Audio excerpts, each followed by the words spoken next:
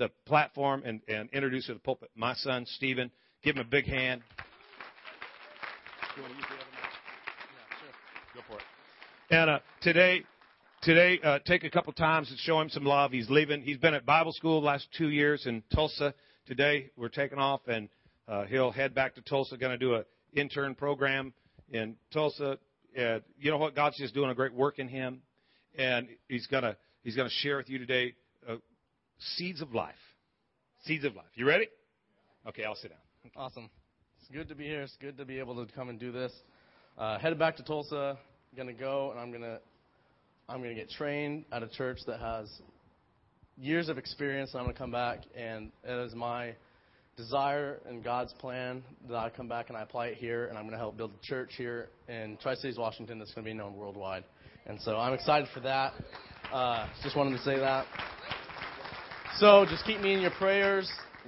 I need that kind of support, and I appreciate it. And if you want to financially, just come see me after. Seriously. Anyways, okay. Right.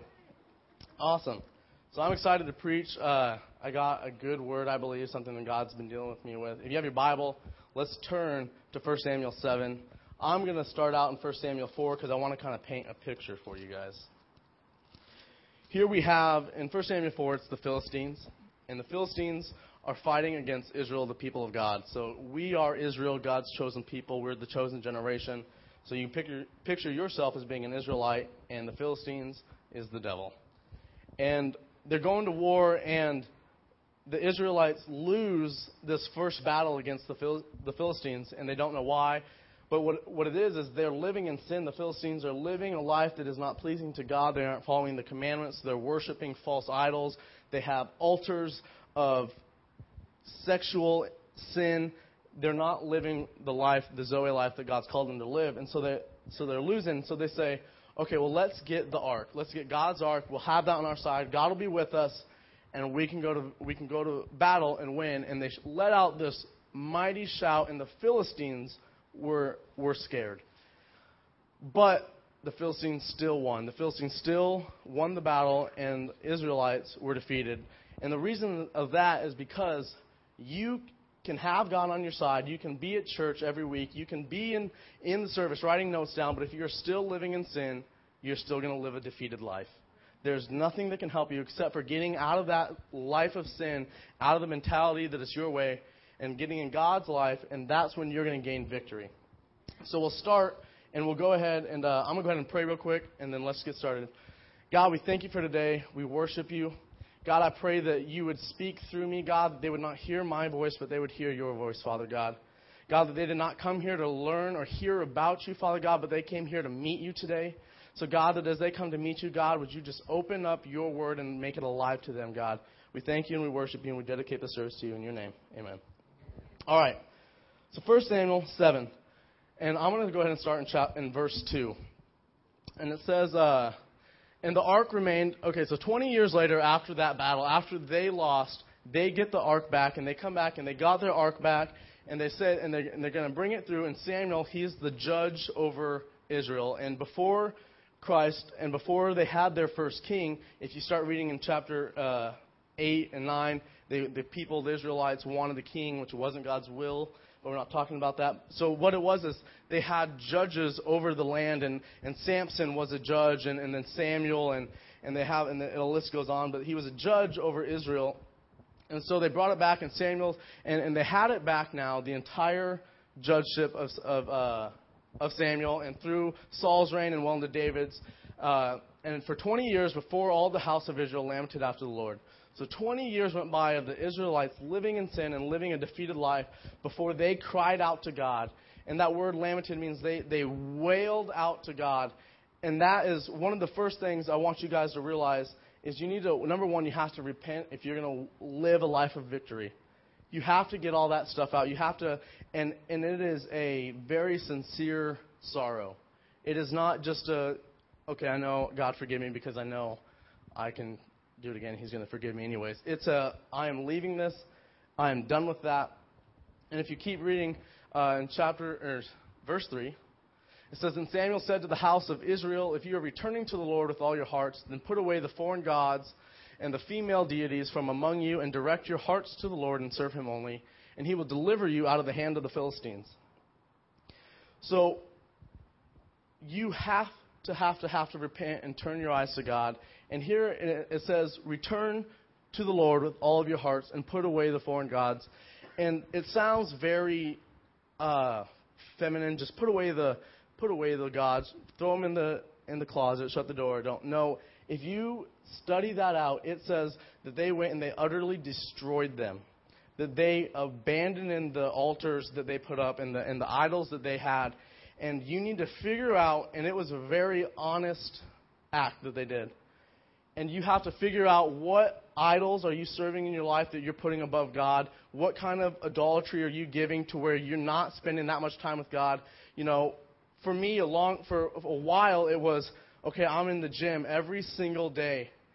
But sometimes I'll miss time with God, and that's okay. But at least I'm getting a workout in. And you don't see it like that. You don't see it as, oh, because that's not my intent. That's not what I wanted. But it's what I was doing is I wouldn't miss a workout on a day, but I would miss my time with God. And that was becoming an idolatry in my life. And people, you have to get honest in your life and figure out, what am I spending more time with? What am I putting above God? And you have to get honest, and then you have to utterly destroy that. You know, I'm not doing this and this until I have spent time with God today. You know, there's a church, and I don't remember where it's from, but the pastor told his staff, he said, you guys are not allowed to come into this church any day for work until you have gone out and saved someone. Until you come in here with a soul marked down in your book, you're not coming into this house to put any work in. And it puts it in perspective of what are we really doing. I mean, what are you really living for? I mean, we got to get back to that, okay, I'm not here for me. I'm not here to put a church service on or to run a church. I'm here because God has called me to do something, and you have to get that, and you have to find out, what am I putting above God, and you get rid of that. And it says that return to the Lord with all your heart. The word Lord is put in the Bible over 5,000 times. So there is somewhat of an importance in that word. And a lot of people know God is God. Everybody. And you can ask anybody, God is God, and they'll know that. But to be Lord, that is your master. You are a servant to him. And a lot of people have that whole fight because they don't want to, I'm not letting someone tell me what to do. But until you get that and make him the Lord of your life, man, you're going to be walking in circles. Walking in circles in defeat, in misery, in sickness, and in bondage, until you realize that he has the best thing, and it's a bondservant. I'm a bondservant to Christ, meaning I'm going back to him because he is such a good master. So just go ahead and realize that. Let's go to the next verse. So the Israelites put away the Baals and the A's and served the Lord only. Next verse. And Samuel said, gather all to Israel to Mizpah, and I will pray to the Lord for you. And we go ahead and just remember that word Mizpah. We'll come back to that. It's a very cool word, and it's very key in this message. I just want you guys to know that prayer is very, very important. If you're not a person of prayer, that means that you're aligning yourself with God. You're putting your head where his head is, and you're saying, I'm just as good as you because I don't need you to handle this for me. I can do this on my own. And I do not want to be found in that spot when God comes back to be, hey, I'm just as good as God, because I know I cannot handle that. And the last 2 years of me being away, God's given me revelation through prayer and on prayer and why I have to be a man of prayer.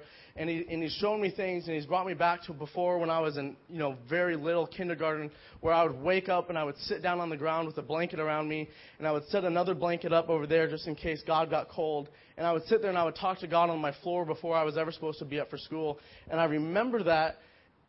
And then God's bringing it back and showing me that prayer it's so important that He started to show me about it and teach me about it before I even knew what I was doing. And then I grow up and I watch my dad, and through prayer, how everything he did was through prayer. Whether we were in trouble and he said, who did it? And no one fessed up. And he said, okay, I'm going to go ask God. And we knew that my dad heard from God, so someone fessed up. But you know that prayer is so important. And I know that the path that I'm on and the things that I want to do that before I knew, but from the time I could talk, you asked me, what do you want to do? Well, I want to be a preacher. I want to be like my dad. And so he has led one of the best that he could example, which is all I need is his best, and that's what he gave me. And I realized that, it's one thing to go before God and to stand in front of you guys on the account of God and to stand in front of people on the account of God. But it's one thing for him to go to God on the account of you guys. And it's two completely different things. And I realized that that's what I'll be doing one day is I'll be standing in front of God on the behalf of the congregation that I am leading. And I have to know that, okay, I'm in His will. I'm not living in this sin. And fathers, on Father's Day, you have to realize that you are going to stand before God on behalf of your family, on behalf of the people that you are supposed to lead to at work. Hello? You are going to stand before God on behalf of somebody, and you have to realize it's not about you, and that if you are not praying, you're not getting your time with God, you have to realize that time spent equals your relationship with God. The time you spend with God determines how much you're going to know God's heart, how much you're going to hear His voice. You don't get married to someone you don't know. You spend time with them. You learn about them. The more time you spend with them, the more you learn about them. You know everything they don't like, everything they do like, what they get angry about. You know them so well because of the time you spent with them. And that's what God wants, is that relationship with you. He wants you to spend so much time with Him that He's telling you, you know when He wants you to wake up. You know the kind of food He wants you eating, the time you're supposed to go to bed, who you're supposed to be talking to. God has a plan for you every single day of your life. And you have to have a relationship with Him in order to know that plan. And I believe that no man, no woman will ever be greater than their prayer life. No river, the Columbia River will never be greater than the source that it gets its water from. And I tell you what, you guys have a huge source right here on the front row of prayer right here, to where you guys have so much room to grow, to where not growing is not an option. You should be growing every single day of your life. You should be here every single week and getting filled and getting exactly what God has, because God talks to Him and He hears from God. And it's something for you every single week. So, like I said, if you're not strong in prayer, then you're saying to God that you can manage it yourself, and that's not what God wants. The next verse says, "So they gathered to Mizpah and drew water out and poured it before the Lord and fasted on that day and said there, 'We have sinned against the Lord.' And Samuel judged the Israelites at Mizpah." Okay, I'm going to stick to that verse real quick. I was reading this, and this is one of the first messages where it's all been out of scrap, where it's just been me reading, and I realized, okay, this is what God wants to talk. I've gotten messages from my dad because he has tons of great messages, and I've listened to other people's messages and pulled from them. But this is basically the first one off of my own, and I read that they went and they drew water and poured it on the ground, and the first thing I thought was, what idiots. Because that's obviously not what you do with water. Why would you pour it on the ground? And so I passed it, and I kept reading, and I went on to fasting, and I said, yeah, they fasted. That's where the victory came from. Because fasting, you pull down strongholds in your life. When you fast, your spirit man is saying no to the natural things, and it amplifies the hunger and the thirst for God, and He comes and fills. And I tell you what, fasting is awesome. I love fasting. I have fasted a lot, and sometimes it's not that fun. Yeah. But I kept coming back to they drew water, and I didn't understand it. And so I went and I looked into it. And what it is they're coming before God, and they're saying, okay, this water represents me, and I'm going to pour it on the ground, and I'm not getting that back. When you pour that water on the ground, you're not getting that water back. And so what it is, it's them saying, God, I am sacrificing myself. I am giving you the things that I want. I am taking away my will, my desire, and I'm pouring it out, and I'm giving it to you, and I'm saying, not my will, but your will. They have humbled themselves. So the first point I wanted to make was, first you need to repent. Now the second point I want to make is you need to humble yourselves. And I believe that the church and that the world has a false view of what humility is. It is, I could ask right now, raise your hand if you are humble. Exactly. I can raise my hand. I believe that I am a humble guy. And I'm going to prove it to you guys, and I want you to turn to 1 Peter 5.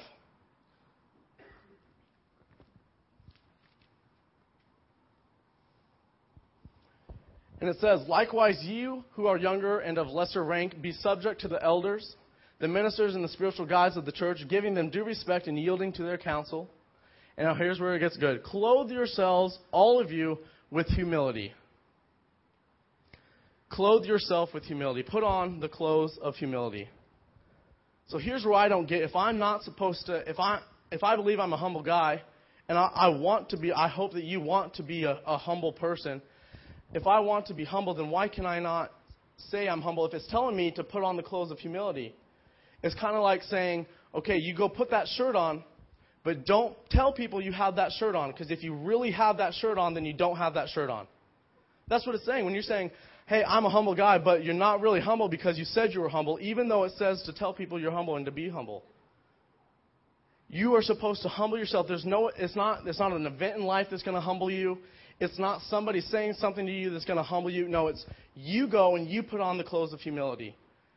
And that word humble is three good words, and it means to retire, to withdraw, and to yield. And what does that mean? It's to retire from your ways, withdraw from what you want, and yield to God's way. Amen. That's what it means to be humble. So if you're not a humble person, that means you're in pride, and it says right there that he resisteth the proud. I'm telling you, God will never leave or forsake you, but he will resist you. But the thing I like about it is the disciples asked Jesus, who is the greatest in the kingdom? And he said he brought the child to him. And the reason he brought the child to him is because the child is the most humble person. Because what do you do as a child growing up? You listen to what your parents say and you do what they say. You don't do what you want to do. You don't go where you want to go. You go where they want you to go. When they say stop, you stop because I'm yielding to my ways. I'm retiring to what I want to do, and I'm withdrawing from what I want, and I'm following what my dad says to do. And so that's what God wants, is you to retire, withdraw, and to yield, and that's where you humble yourself to be teachable beyond being teachable, to where no matter where you're at in life, you can learn, and you can listen, and you can obey. And when you are humble, that's when God's benefits pour out on you. And it lists the benefits right here. It says, I'm going to read it in my Bible. It says, be clothed with humility, for God resisteth the proud and gives grace to the humble. So one of the first benefits you're going to get is you're going to get more of grace. More of God's empowerment to do what he has called you to do. More of God's empowerment to get through the day, to get through the battles. Come on. The next thing, it says, humble yourselves, no one else, humble yourself, therefore under the mighty hand of God, that he may exalt you in due time. One of the next benefits, you're going to get exalted. You're going to be lifted up out of the things that you need out of. People need to be exalted out of broken relationships, out of religion. They need to be exalted out of sickness and out of bondage. Guys, the reason that you fall time and time and time again, and you run in circles and you get defeated on the same thing, is because you are in pride. You're standing up to God and saying, no, I'm going to do this my way. I'm not going to listen to you. I think I can do this my way. And so time and time again, you hit a wall. You just keep running into the wall because you're in pride. How many know if you would get humble and you'd humble yourself, you'd be lifted right out of that? One of the next things is casting all your care on him, for he cares for you. You're going to get more of God's care, more of God's love. And the love that goes on and on and on, that no matter what you do, no matter where you've been, God still loves you. The fact that if I was the only person on this world today and I was going to live in sin the rest of my life, that Jesus would have still come and died for me. Hey guys, that's the love I want to be walking in every single day, and that's the love I want more of. Be sober, be vigilant, because because the adversary, the devil, as a roaring lion, walketh about seeking whom he may devour, whom resist steadfast in the faith. You're going to be able to resist the devil. One of the benefits is being able to resist the temptations in life that bring the battles that come. You're going to have victory. Come on, when I follow and as growing up and I'm walking in my Father's will, his benefits are open to me. I get to drive his cars, eat his food, spend his money, preach in his church.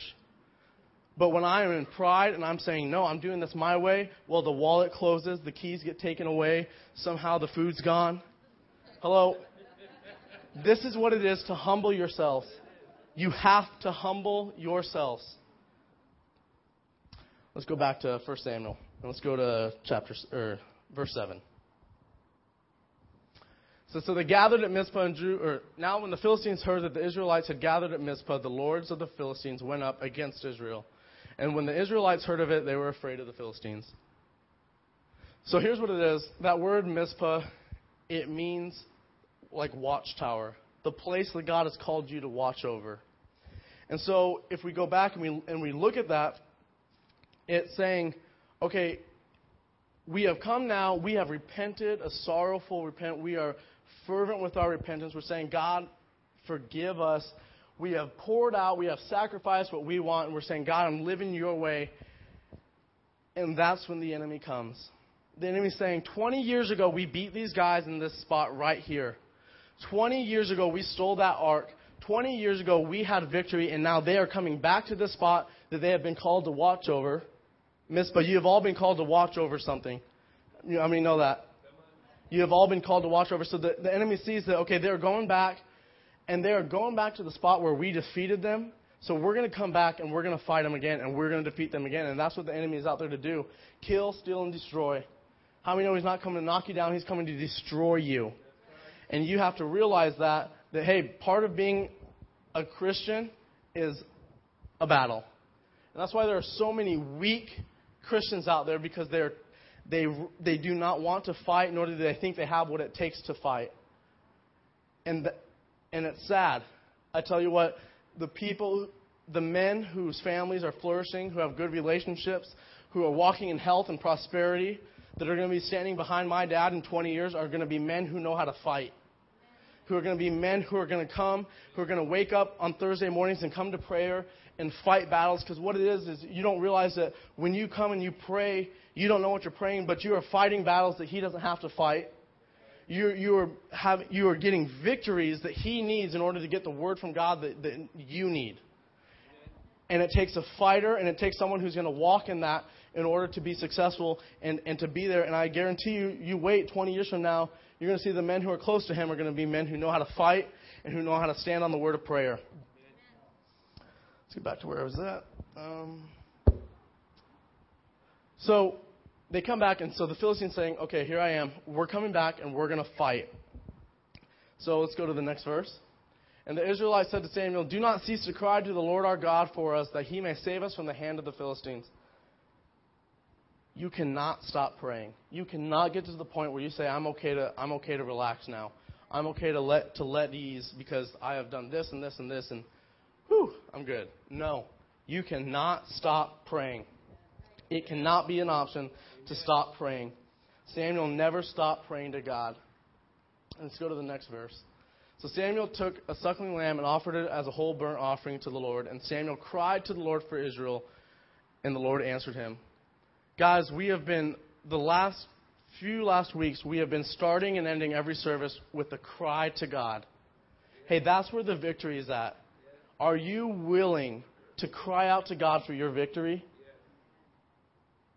I mean, you see people who stand there, and yet in life they're going in the same thing, and they're getting defeated, and the relationships are broken, and they're in bondage day after day, and they live in sickness, but yet they won't stand here and cry out to their God, the healer, the one who has won the battle already. You can't cry out to God.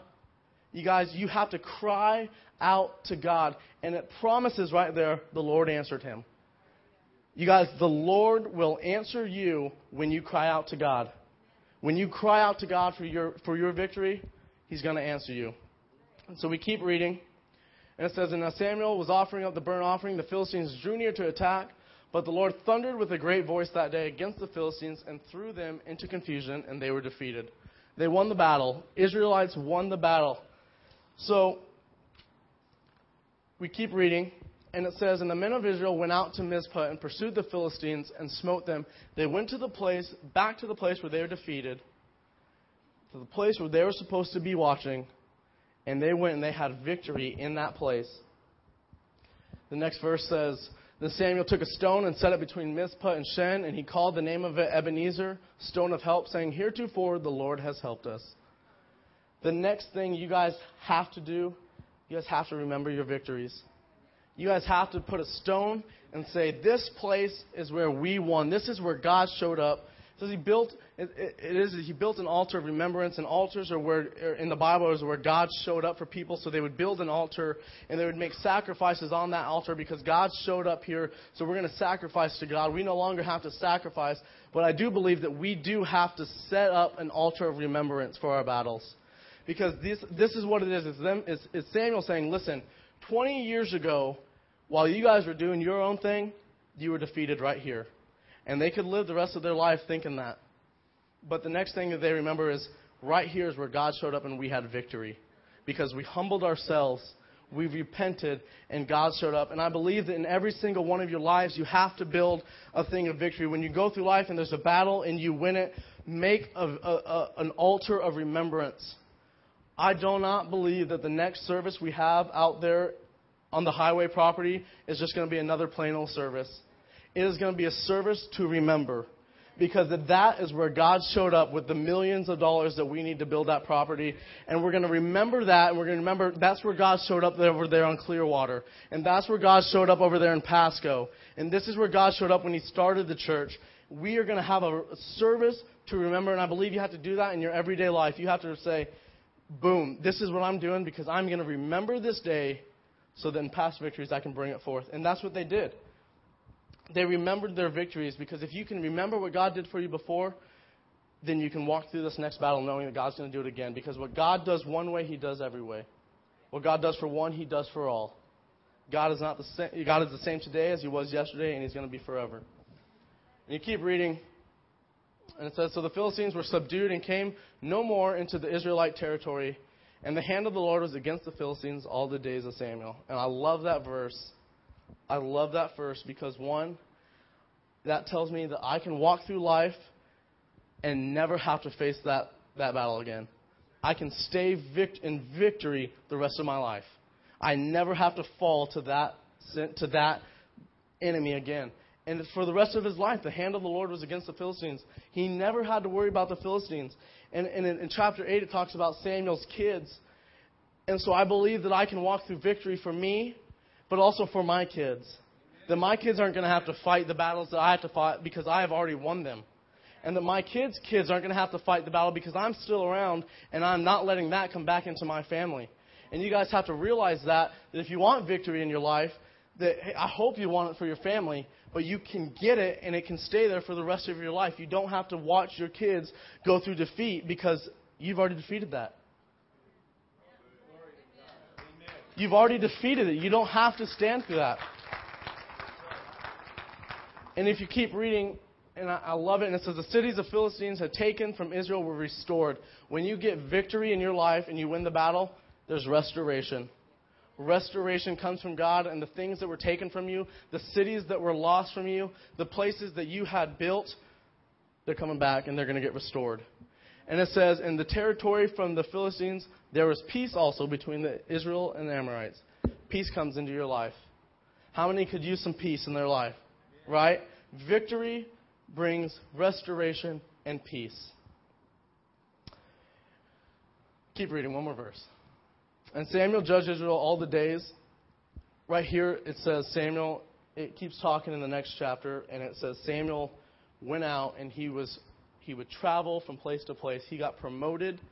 He got promotion, and he went from place to place to place, going back and forth from the house of God to the place where he judged to his home, back and forth. When you gain victory in your life, you get promotion. Promotion comes from God. It's not you promoting yourself, but the God kind of promotion is the kind of promotion that I want. And so I believe, before I hand it back over, that God is here today and he wants to help you gain victory in your life. But the first thing you have to do is you have to repent, and then you have to humble yourself, and you have to realize that whatever you give out, you're not taking back, and you have to make sure that that's what you want. Because it's not okay for you to lay it down here but go pick it back up in the parking lot. Because that's when you keep running into that wall. It's because you say, God, I'm done with this, I'm done with my ways, but yet you go back out and you leave this place and you pick it back up and you walk in defeat over and over again. No, I am not getting this back. And then you win the battle, and your children and your children's and their children and their children are going to live in victory because of what you did. I believe that when when the false prophets went up to the demon-possessed guy because they saw the other men casting demons out in Jesus' name. And they said, okay, we should try this. And they said, in the name of Jesus, be gone. And the demon said, Paul we know, Jesus we know, but we do not know you. That's going to be me. I'm going to be the Jesus we know. Stephen we know, but we do not know you. That's where you guys need to be. You guys need to realize that the victory that you're going to have is going to cause you to rise up, that whatever battlefield that you walk on, whatever kind of situation you come in, the angels of God are standing there already saying, hail, Son of God, daughter of Jesus Christ. The Father is here today and He is going to get victory. Come on, guys. I mean, get it. The victory is yours and you can get it. And it's not just sitting around, but it's fighting, and you're going to have to fight. And in order for victory, you got to repent. You have to humble yourself. You have to pray. And you have to remember your victories. If you want victory, remember the victories that God's given you. Amen? Amen.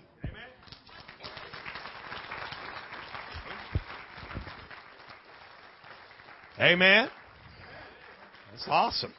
It's awesome. They drew water out. They drew water. Anybody ever drawn water from a well by hand? You know, there's some work. We're so used to just turning a knob.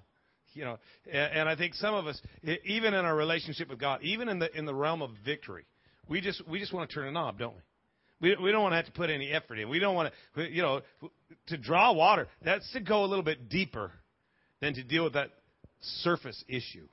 You know, some of us don't have breakthrough in our life because of certain things that are hidden. You know, bring that stone out and make a memorial. What are you talking about? I don't want anybody to know I even had that in my life, let alone put up a monument that talks about the freedom from it. See, a lot of us, we don't have freedom because we've hid it so long. The enemy's got you where he wants you, right? Because you won't even admit you got the problem. You don't even want to address that. You want to blame it on somebody else. It was probably the way your mommy treated you when you were in diapers, and so it's her fault. No, man, you got some stuff, and you got to get deep, and you got to be willing to apply some effort and say, okay, this is who I am. I'm going to pour it out here. I'm going to get it all out on the table. But just realize that it's going to dissolve into the ground. And, the thing that the enemy's blackmailing you with, and once you bring it out into the light, he ain't got no more grip. Right? And you might be sitting here today thinking, man, I know people who have victory, and I've heard about victory. And I even have friends that have been to Israel, and they've gone down right where David slew Goliath, and they picked up rocks, and they brought some home, and they gave me a stone. Remember that Father's Day we handed out stones? And I know guys who still carry that rock in their pocket, but it just represents somebody else's victory. How about you get your own victory? How about you realize that, what God's done for others, He'll do it for me too. But I'm probably going to have to go through the process that they went through to get it, right? I can't just, there's some stuff in your world that God wants you to know real personal victory in. Why not embrace that today? We're walking around here barefoot. We're giving our shoes. Well, that seems crazy. Right. It is. Because in order for God to do the unreasonable, you're probably going to have to cross the line of reason. And in order to put God in a place where He can do something that would blow your mind, you're probably going to have to be willing to lose your mind, right? And what does that mean? To give up the way you think about it. To lose your mind. To give up the way you think it should be done. There's a way that seemeth right to you, but according to King James, that sucketh. So you need to do it God's way, right? Right? So there's a way that seems right, but the end that God declared in the beginning is awesome.